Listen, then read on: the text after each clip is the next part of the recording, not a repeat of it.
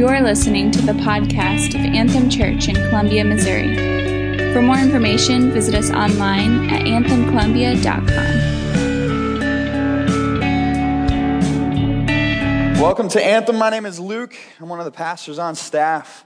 You guys feel good after that extra hour of sleep last night? You guys, yeah? I was cutting it up on the dance floor last night, so I'm getting older, and I'm realizing that I feel hurt when I don't do anything. So then when I do things, I feel even more stiff. So that's me this morning. But that's all right. We're looking at Nehemiah chapter 13. So if you have your Bibles, go ahead and turn there. I get the privilege to go through Nehemiah. This is the last chapter. This is the last journal entry. We've been walking through this passage where this whole book where it's Nehemiah's journal. And so this morning we come to the end of all of that, and we see a few remarks where Nehemiah is wrapping things up, and he's kind of putting finishing touches, and he's asking God to remember him for certain things. And as you're turning there to Nehemiah 13, and as I've been thinking about this passage, I was thinking about a story from this book that I started reading, which I do that a lot. You know, you start reading a book and you get a few chapters in, and it's like, yeah, I got it. But this book I started reading is called Kill the Spider. And in this book, there was this pastor, and he was telling this story about how he was preaching at these revival services. And the first night of the revival service, like revival services back in the day, if you grew up in church, you remember week-long revival services. Anybody remember that? Yeah? Okay, like 3 people. That's great. Yeah, I used to make a little bed under the pew during revival services as a kid. But this pastor was talking about first night of revival services. This woman came up, and they had this time of response where people could come up and they could ask for prayer and they could receive Christ and all these different things. And so this woman was coming up to the pastor, and he could tell she was just broken and she was weeping. And she came up and she said, "Pastor, would you please pray for me that God will help me clean the cobwebs out of my life?" And so the pastor said, "Yeah, we can pray for that." And so he started to pray for her and just praying that God would clean the cobwebs out of her life. And she went away grateful and thankful. And then the next night of revival services, the woman started coming up again during the time of response. And the pastor was thinking, man, I can't wait to hear what God is doing in her life, how God had answered that prayer. Maybe she's coming to share. And she came up, and again, the same thing. "Pastor, would you please pray for me that God will help me clean the cobwebs out of my life?" So the pastor prayed for her again, and she went away thankful. And third night, revival services, people were coming up, accepting, praying, crying out to God, confessing sin. This woman comes up again. Same thing. She said, "Pastor, one more time, would you please pray that God will help me clean the cobwebs out of my life?" And he said it was almost like God spoke directly to her through him, and he said, "No, we're not going to do that again. I'm not gonna pray for you to have God help you clean the cobwebs out of your life. I'm gonna pray that God will kill the spiders in your life that's causing those cobwebs to be there." And as I read that, and I was talking to my wife about it, it's like there's something in there that's like, oh, that's good, right? Because you get to the end of that story, and it's like, yeah, I want that, right? Because there's times in my life where I feel like I'm just managing sin, like cleaning cobwebs. You guys clean that way, where like maybe you have somebody coming over, because we're getting close to the holidays, and we're going to have family and parties and all that stuff. And sometimes in our context, like we have people over, and it's like, shoot, we gotta do some stuff in here, right? Let's look at all the corners and make sure there's no cobwebs, because we have people coming over. Todd Van Vorst was saying that if their house is clean, it's because there's a closet somewhere that's not, right? Because you gotta clean up real quick, and it's the same with the cobwebs, where you clean them out, make sure nobody sees what's going on. But if you're like me, you're not going to clean the cobwebs out from like under the steps, right? That's where they're okay. You're not going to clean the cobwebs out from under the steps. You're going to clean them out where people are going to see, but like that weird cabinet that's like too high for you to reach anyway, right? You're not going to open that to see if there's cobwebs in there, because your company's not going to open that up. Right? And so we just manage sin, and we clean the cobwebs out that people see, but we don't clean the cobwebs out that people don't see. And in addition to that, not only do we not clean the cobwebs out that people don't see, but in addition to that, we rarely go after the spider that's causing those things to happen, because then that's going to take some effort. Right? We're gonna have to do some investigating. We're gonna have to do some spraying or whatever it takes, right? Until they get into like your bed. Then it's like, boom, I've had enough, like, right? Have you ever had that? Where it's your wife's like, kill it. Maybe, no? Okay, just me. But see, what we see oftentimes is we are so content with managing sin. We're so content with cleaning the cobwebs. And what I see this morning is Nehemiah saying, no, we're not going to clean cobwebs. We're not going to manage this stuff. We're going to kill it. And he takes people and he recenters them, and he recommits them, and he reforms them. And that word reform, it's actually this idea of going back to good. And Todd was helping me in teachers meeting this past week. He was helping me put some more language to it. And he was saying, you can think of reform like this. In the scripture, like take the creation account, for example. We see God forming the garden. We see God forming everything. And after everything, he says, man, that's good. Right? God, I love how God, it's like my dad when he makes pancakes. He's like, those are good, aren't they? You know, it's like God's like, man, that's good. I'm good at this, right? Everything, it's like, that's good, and that's good, and that's good. And then we see in Genesis 3, sin comes in, and what does sin do? It doesn't create anything new. It doesn't form anything new. It takes what God has said is good, that thing that God formed, and it deforms it. And sin causes people to run after things that aren't God. And sin causes people to make themselves God and chase after pleasure and all these other things. And then sin and death and tears and sadness and tension enter into God's perfect world and deforms what God formed. But then we also see throughout Scripture, we see even in the beginning, we see God working to reform his people, taking them back to what's good, right? And in this last chapter of Nehemiah's journal, we see kind of this recipe for reform, this recipe for killing spiders, not just managing sin, not just cleaning out cobwebs, but killing the spiders in our lives. And it just follows that idea of identifying what God has formed, seeing how sin has deformed it, and then seeking after God for reform. Right, so that's what we're looking at, and the question is, how do we do that? Right, let's keep that in mind. How do we kill these spiders? How do we not manage? How do we follow this progression? And chapter 13, starting in verse 1, it says this: on that day they read from the book of Moses in the hearing of the people. All right, stop there.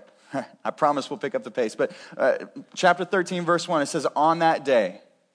On that day they read from the book. On what day? I think it's important to understand what's going on here, because in chapter 12, we see there's a party going on. These people went from this whole book, it went from the people having their walls broken down for hundreds of years, them living in shame, them taking on a cultural identity of shame and saying, well, this is who I am. I'm a broken person. This is just life now. And yet God is saying, no, that's not life. That's not what I meant you to be. That's not who I want you to be. And so we see people rebuilding the walls, the physical representation of God's blessing. And in chapter 12, they're dedicating the walls. They're celebrating. They're saying, we don't have to live in shame anymore. We don't have to live in pain and be afraid. And we don't have to live according to that old identity any longer. And it says they're celebrating. And you could hear it from a long ways away. I mean, this is a party. And like any party, right, they break out the Bible and start reading. Like that's how my parties usually go, right? You break out the Bible and you start reading from the Old Testament. And it's like, all right, this is going down. Now, that's not your parties. I'll pray for you that you can have better parties. But that's what's going on. And in the second part of verse 1, it says, and in it was found written that no Ammonite or Moabite should ever enter the assembly of God. For they did not meet the people of Israel with bread and water, but hired Balaam against them to curse them. Yet our God turned the curse into a blessing. As soon as the people heard the law, they separated from Israel all those of foreign descent. All right, so what we see here is the party's going on. They're celebrating. They break out the law, the Old Testament, and they're saying, look, we want to stay in this. We don't want to manage sin anymore. We don't want to clean cobwebs. We want to keep killing spiders. So how do we do that? Let's go to the Bible. Let's go to what God says. And they read from the Old Testament, they read most likely Deuteronomy chapter 23, where God is speaking to the people through Moses, and he's saying, look, the Ammonites, the Moabites, they are not allowed to be a part of the fellowship of God's people. And we read that, and I've reading that, it's like, man, that just hits me wrong. Why is that? Why is one group of people not allowed to be, or a couple groups of people, they're not allowed to be in this? And he goes on to talk about the context, and you can read starting in Numbers chapter 22. We're not going to go through the whole story, but we see when the Israelites are coming out of Egypt, and throughout the course of the Exodus, they're coming to this place, and God's doing amazing things, and then they come to this place where the Moabites and the Ammonites are, and instead of blessing God's people, the Moabites and the Ammonites seek to curse God's people. Instead of aligning themselves with what God is doing, they seek to stop what God is doing. And so God says, look, these people, they threaten to take you away from me. These people, they threaten to take your hearts away from me. So therefore, do not allow that to happen. See, this isn't about ethnic groups. This isn't about one ethnic group being above another ethnic group. And the reason I say that, and I can say that, I believe with confidence, is because we have a book in the Old Testament called Ruth. All right, now who can tell me who one of the main characters of Ruth, the book of Ruth, are? Who can tell me? Ruth. Jeremy, you don't have to raise your hand. You can just shout it loud. I'm proud. All right? Who is it, Jeremy? Jeremy. Naomi. Naomi's going for brownie, or Jeremy's going for brownie for us. And yeah, Naomi. But also Ruth, right? Jeremy, Ruth. Because that's who the book is named after. Who can tell me? Ruth, do you remember who Ruth was? She wasn't an Israelite. She wasn't Jewish. She was a Moabite. See, in the book of Ruth, we see Ruth talking to who, Jeremy? Naomi, right? Yeah. We see Ruth talking to Naomi, and Ruth, this Moabite, talking to an Israelite woman saying, I'm going to be with you. Your people are going to be my people. Where you go, I will go. Your God will be my God. And through that story, through the book of Ruth, we see God doing an amazing thing. We see God bringing people who were far off into fellowship with him. See, this isn't about an ethnic people group. This is about people who are aligning themselves with God and people who are trying to take people away from God. And God says, look, don't allow people in your midst, those things that can take you away, don't allow those things to remain and fester. And so we see when they heard it, they removed from themselves all those of foreign descent, the Moabites, the Ammonites. Then verse 4, let's keep going. Now before this, Eliashib, the priest who was appointed over the chambers of the house of our God, and who was related to Tobiah, prepared for Tobiah a large chamber where they had previously put the grain offering, the frankincense, the vessels, and the tithes of grain, wine, and oil, which were given by commandment to the Levites, singers, and gatekeepers, and the contributions for the priests. Stop there. Now, what we see happening here is this is kind of after the fact, and we see this guy named Eliashib. He's a priest. He's a guy that's supposed to be leading people in worship of God. And we see Eliashib, he is related to this guy named Tobiah. Now, if you've been with us through the course of this series and you're going through the book of Nehemiah, in your mind you should be saying, what? What? Right, I mean, it's crazy, right? And if you're not thinking that, let me explain to you why you should be. Because Tobiah, we read in chapter 2 of Nehemiah, Tobiah was an Ammonite, okay? Tobiah was an Ammonite. He's friends with this guy named Sanballat, who is a Horonite. He's another enemy of God. And in chapter 4, verse 3, they don't like what's going on with the rebuilding of the wall and the people being brought out of shame. And so they start to try and talk bad about the Israelites, and they go up and they're like, what are you doing? You're not going to be able to do this. And remember, Tobiah comes, he's like the little crony of Sanballat, and he's like, yeah, if a fox jumps on your wall, it'll knock it down. That's what it sounds like in my mind, right?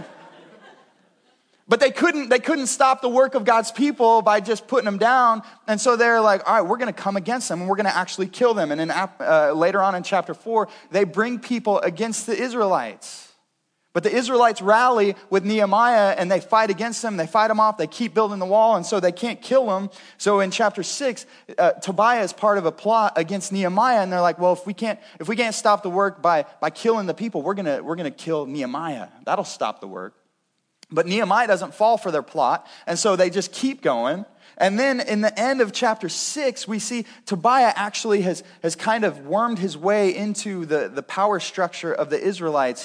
His family has intermarried with a lot of the different families of Israel, and he begins to write letters of influence, and he writes letters talking bad about Nehemiah, like shaming him on Facebook or something, or tweeting or whatever. He's like sending these things out, but he couldn't stop it even then.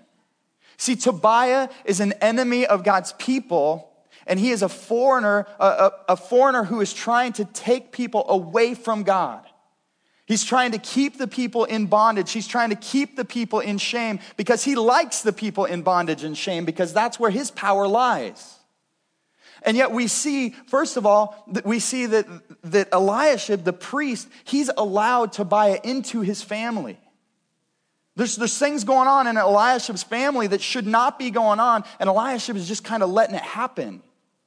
And then not only that, but they don't, it says in verse 3 that they separate themselves from all who's foreign, but we see that Tobiah is allowed to live in the temple, in the house of God, in the place where people were to experience God. You see, it seems as though Tobiah went from somebody who should have been seen as foreign, somebody who is threatening to take the people away from God. He should have been seen as foreign, but he was seen as familiar to the people of God.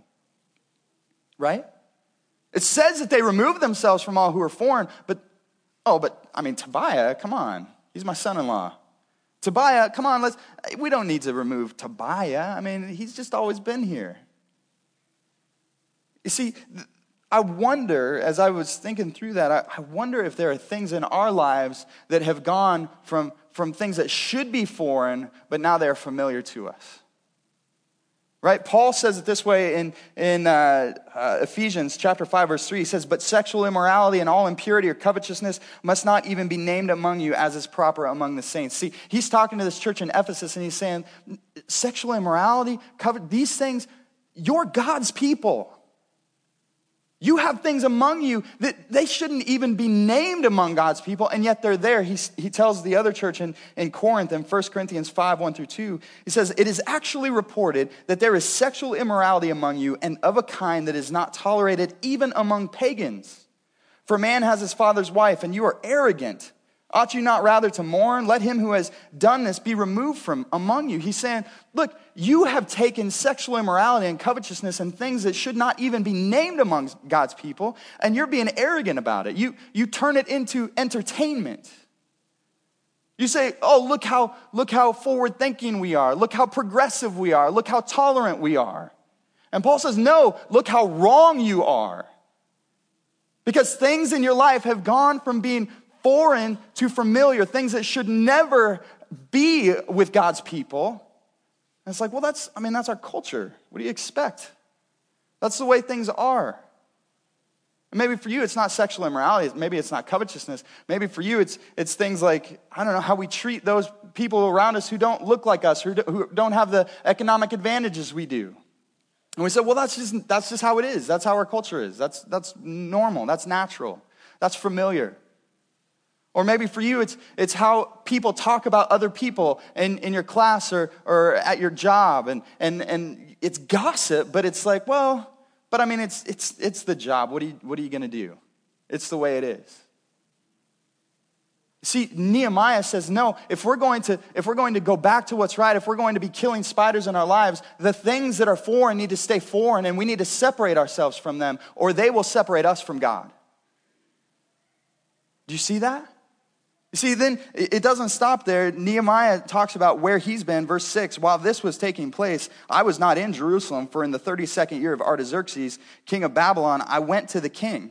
And after some time, I asked leave of the king." So what he's saying there is he's saying, look, while this is all taking place, I went back home. Because Nehemiah still has a job back home in Babylon.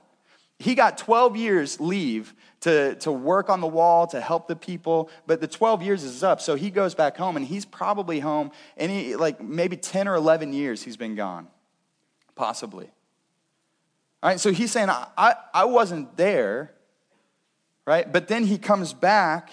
The king lets him come back, and in verse 7 it says, "And came to Jerusalem, and I then discovered the evil that Eliashib had done for Tobiah, preparing for him a chamber in the courts of the house of God.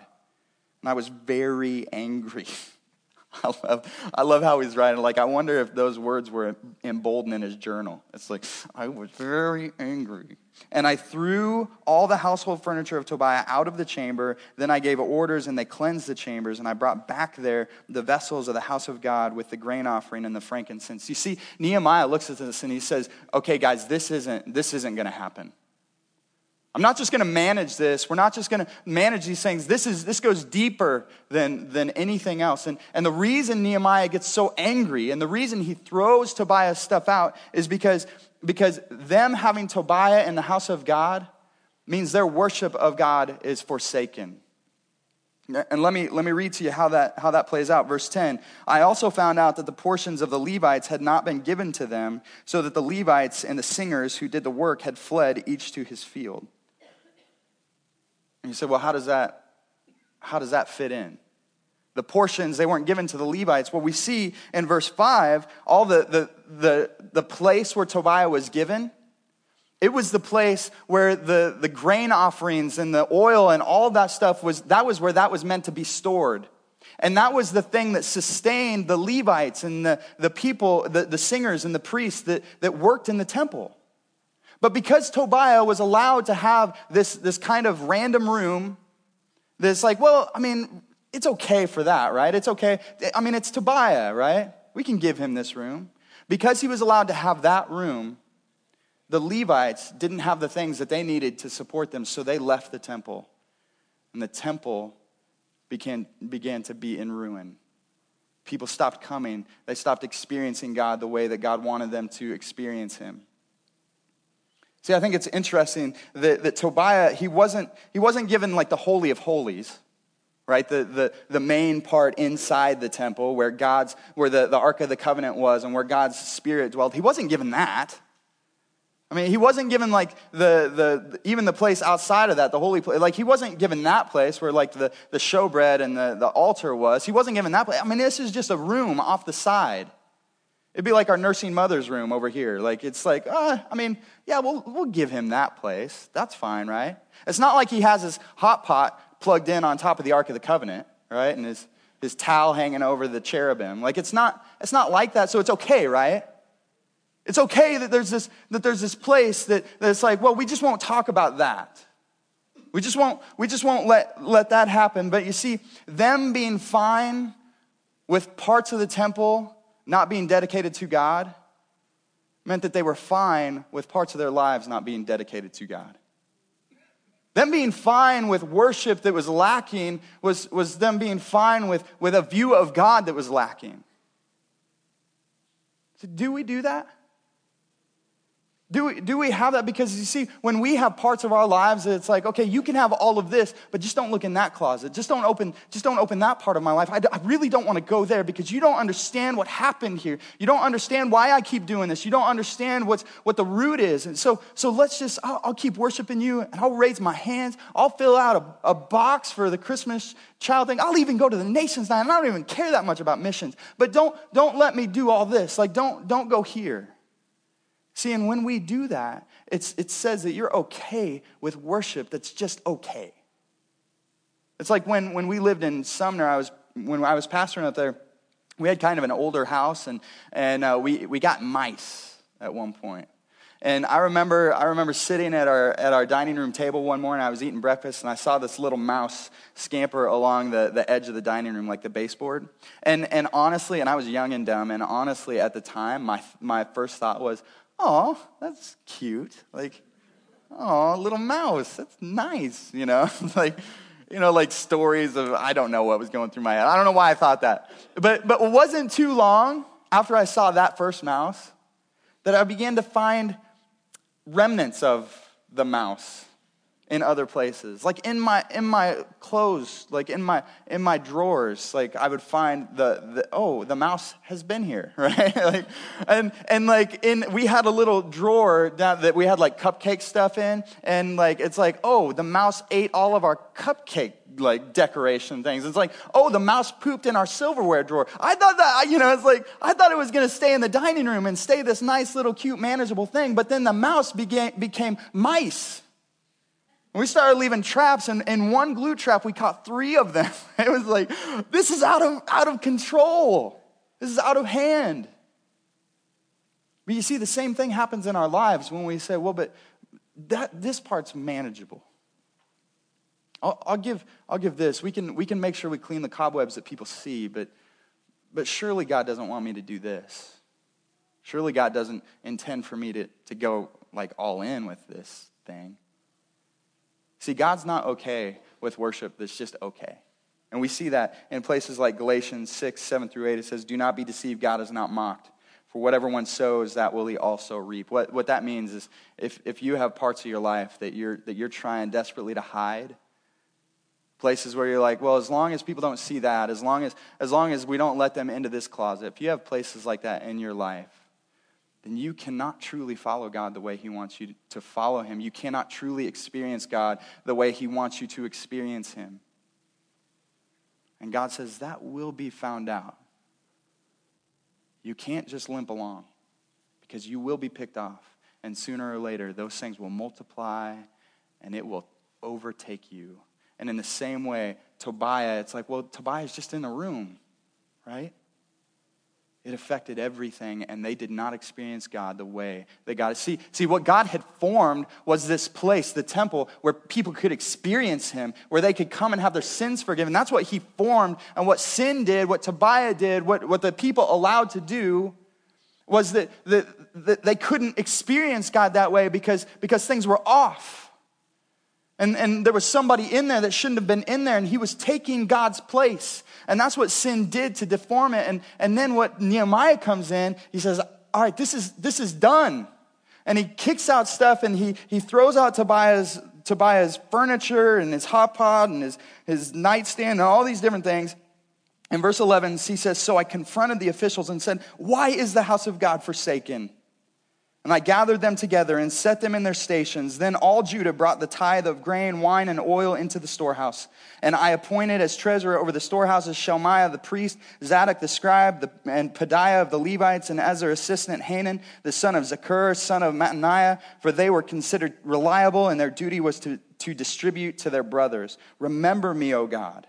Remember me, O my God, concerning this, and do not wipe out my good deeds that I have done for the house of my God and for his service. See, I think it's an important point to realize as we talk about killing spiders in our lives, that it's not just about getting out the bad things. It's not just being against things. It's not just seeing things out there and saying, oh, we got to go after that. But it's being about the right things too. See, Nehemiah kicks out Tobiah. He throws all his stuff out, but then he brings in men to help him out. He brings in the things that would reestablish God's place in the lives of the people. See, and I think lots of times we say, well, but I don't look at pornography. I don't do things like that. And it's like, well, that's great that you're against that. But how do you love the people that are in your general vicinity? How do you love the people that you're in contact with every day? You may say, well, I'm against abortion, right? We all know that. That's something we should be against. But are you reaching out in love to the young women who may be contemplating that, who are terrified of the things that they've done? Are you reaching out in love to them? Like you may say, well, I'm not racist to anybody, but how are you approaching people who might not look like you? How are you? It's not just about kicking out the bad things and getting our picket signs and saying, we're against these things. But are you loving people around you? Are you bringing people in to help you? Are you doing the things in your life that reestablish God's place in your heart? Because I think when we just are focused on what we're against, then it becomes all about me and me like circling the wagons and me like doing whatever, and then it just goes downhill from there. When we say, well, I'm not just against these things, we're gonna separate ourselves, but I'm also gonna bring people in to help me do this. I'm also gonna bring people to help me, hold me accountable. I'm also going to begin to keep the important things in my life important and the things that aren't important, not important, so that God can continue to have his place in my heart, in my life. We see God forming, we see sin deforming, we see Nehemiah going after reformation, but then we see in verse 13, it changes. And he says, remember me, O my God, concerning this. And then in verse 15, in those days I saw in Judah people treading wine presses on the Sabbath and bringing in heaps of grain and loading them on donkeys, and also wine, grapes, figs, and all kinds of loads, which they brought into Jerusalem on the Sabbath day. And I warned them on the day when they sold food. Verse 16, Tyrians also who lived in the city brought in fish and all kinds of goods and sold them on the Sabbath to the people of Judah in Jerusalem itself. So let's stop there. He's saying, look, this is going on. He says, I also saw not only is God not being worshiped properly in the temple, we had to do some stuff there, but also outside of the temple. See, Tobiah in the temple didn't just affect the temple. He began to affect all these other things. The Sabbath. And see, what God had formed in the Sabbath, we read in places like Ezekiel 20, verse 12, moreover, I gave them my Sabbaths as a sign between me and them, that they might know that I am the Lord who sanctifies them. See, what God had formed in the Sabbath was an opportunity each week for the people to realign themselves and say, okay, my job doesn't sustain me. My comfort is not the most important thing. My status is not the thing that's going to provide, it's not going to keep me going. Each week, the Sabbath was a time for people to stop and say, okay, remember God because it's Him who is in charge of all of this. Remember God because it's Him who supplies my needs. Remember God because it's Him who gives me my identity and nothing else. And see, we see these people, Nehemiah sees them, and they're treating the Sabbath day like any other day. And we see the Tyrians bringing in fish, and he confronts it. He says he sees these people bringing in fish into the city that was just rebuilt.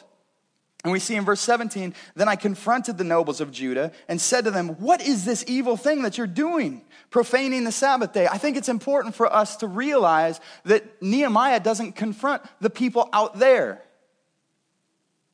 As he's looking at the Sabbath day, he doesn't confront the Tyrians, he confronts the Israelites.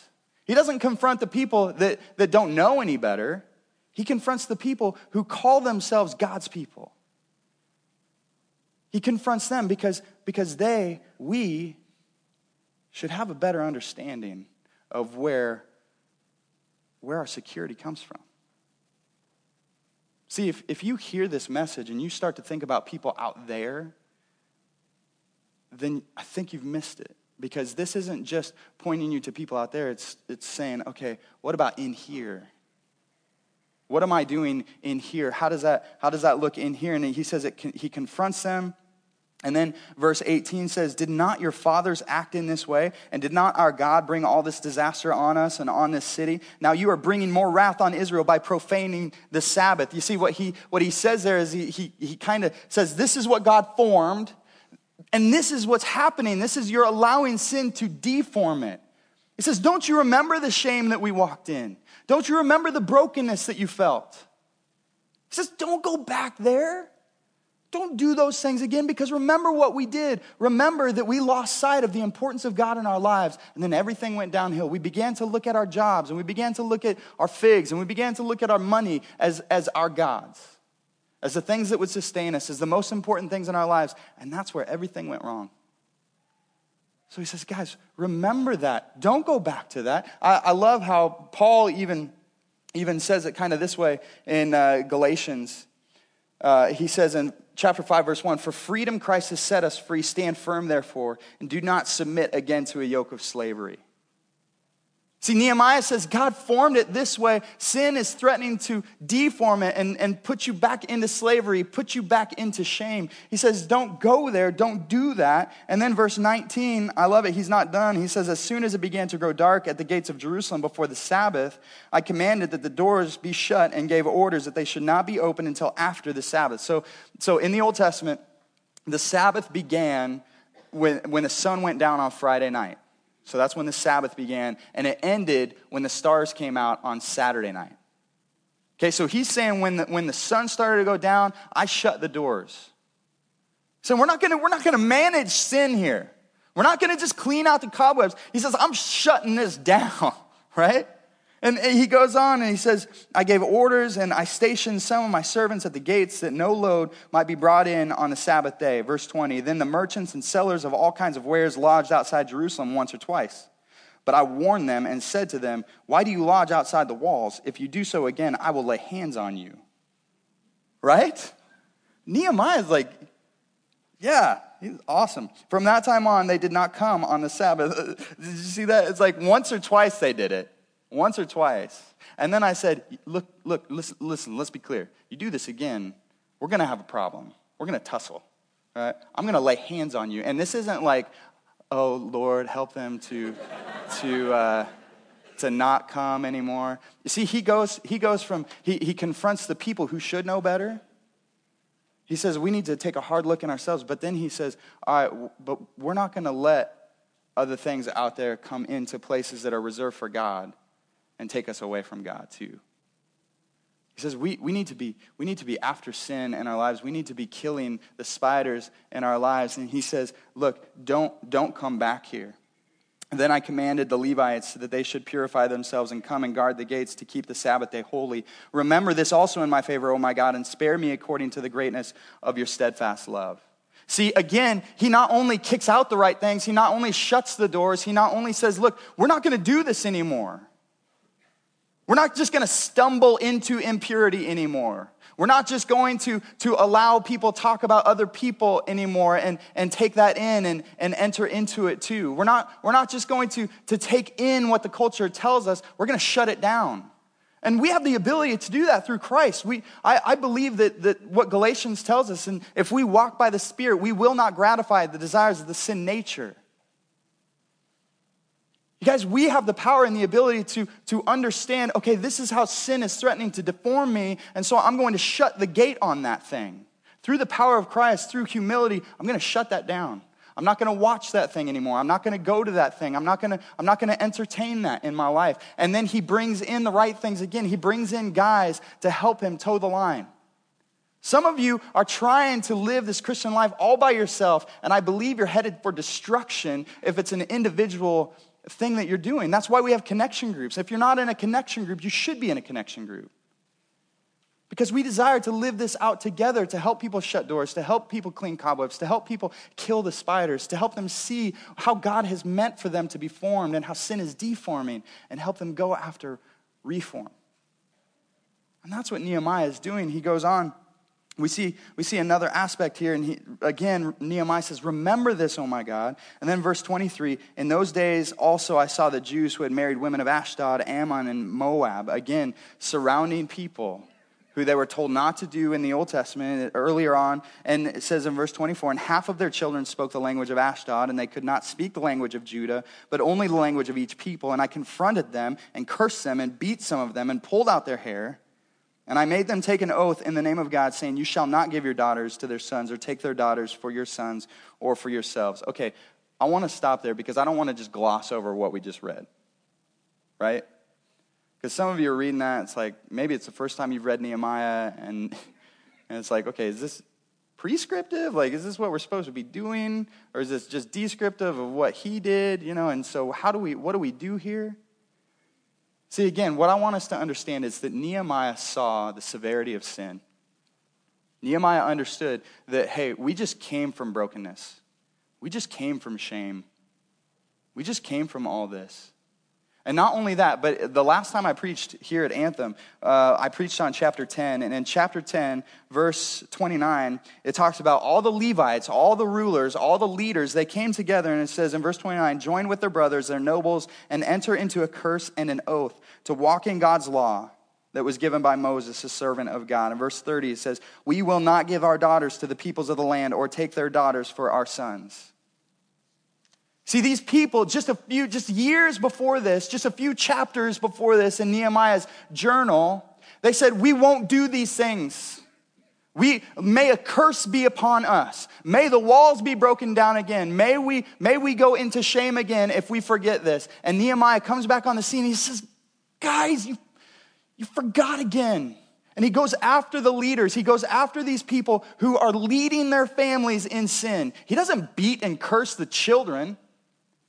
He doesn't beat and curse the people out there who don't know any better. He says, let's take a hard look at ourselves. What are you doing? Are you managing your sin? Are you allowing your family to walk in sin because you don't want to kill the spiders in your life? Are you allowing for this to happen? And he goes after them and he says, all right, let's make an oath again. And then he says, look, this is what God had formed. He formed this people to be set apart so that people outside could know what God was doing. In verse 26, he says, did not Solomon, king of Israel, sin on account of such women? Among the many nations, there was no king like him, and he was beloved by his God, and God made him king over all Israel. Nevertheless, foreign women made even him to sin. Now, what he's saying there is he's talking about King Solomon, who was David's son, right? And in that, he's saying, look, King Solomon was awesome, and he was super smart, and he had a lot of wisdom, and he was a good king, and God loved him. And yet, throughout the course of his life, he allowed women from other nations, from other people groups to come in, and he had like over 3,000 concubines and wives. Like, that's a lot, right? That's a lot of women. And with each one, they brought their own God.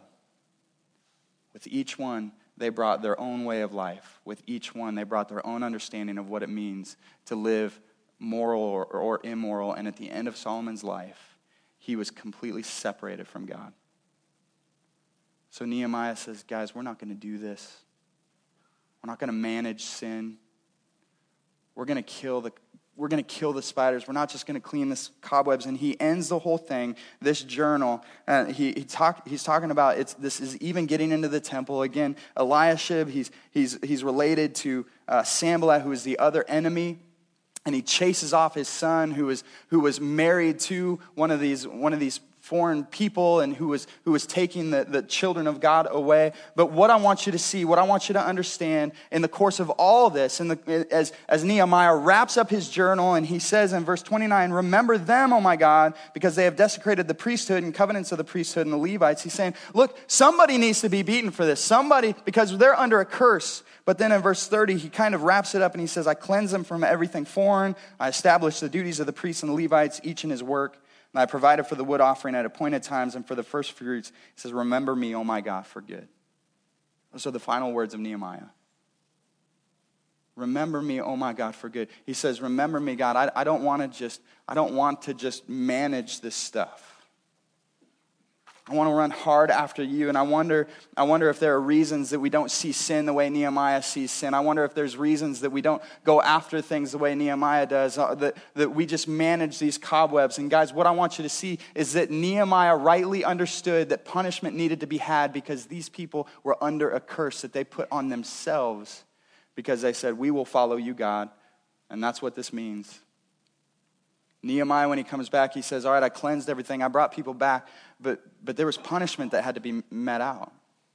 And through reading this, especially this chapter, we see the severity of sin, and we see this and we say, man, that seems pretty tough, doesn't it? That seems too much. But we read it and we see, well, Nehemiah had a right understanding of sin because it destroys and it shames and it deforms.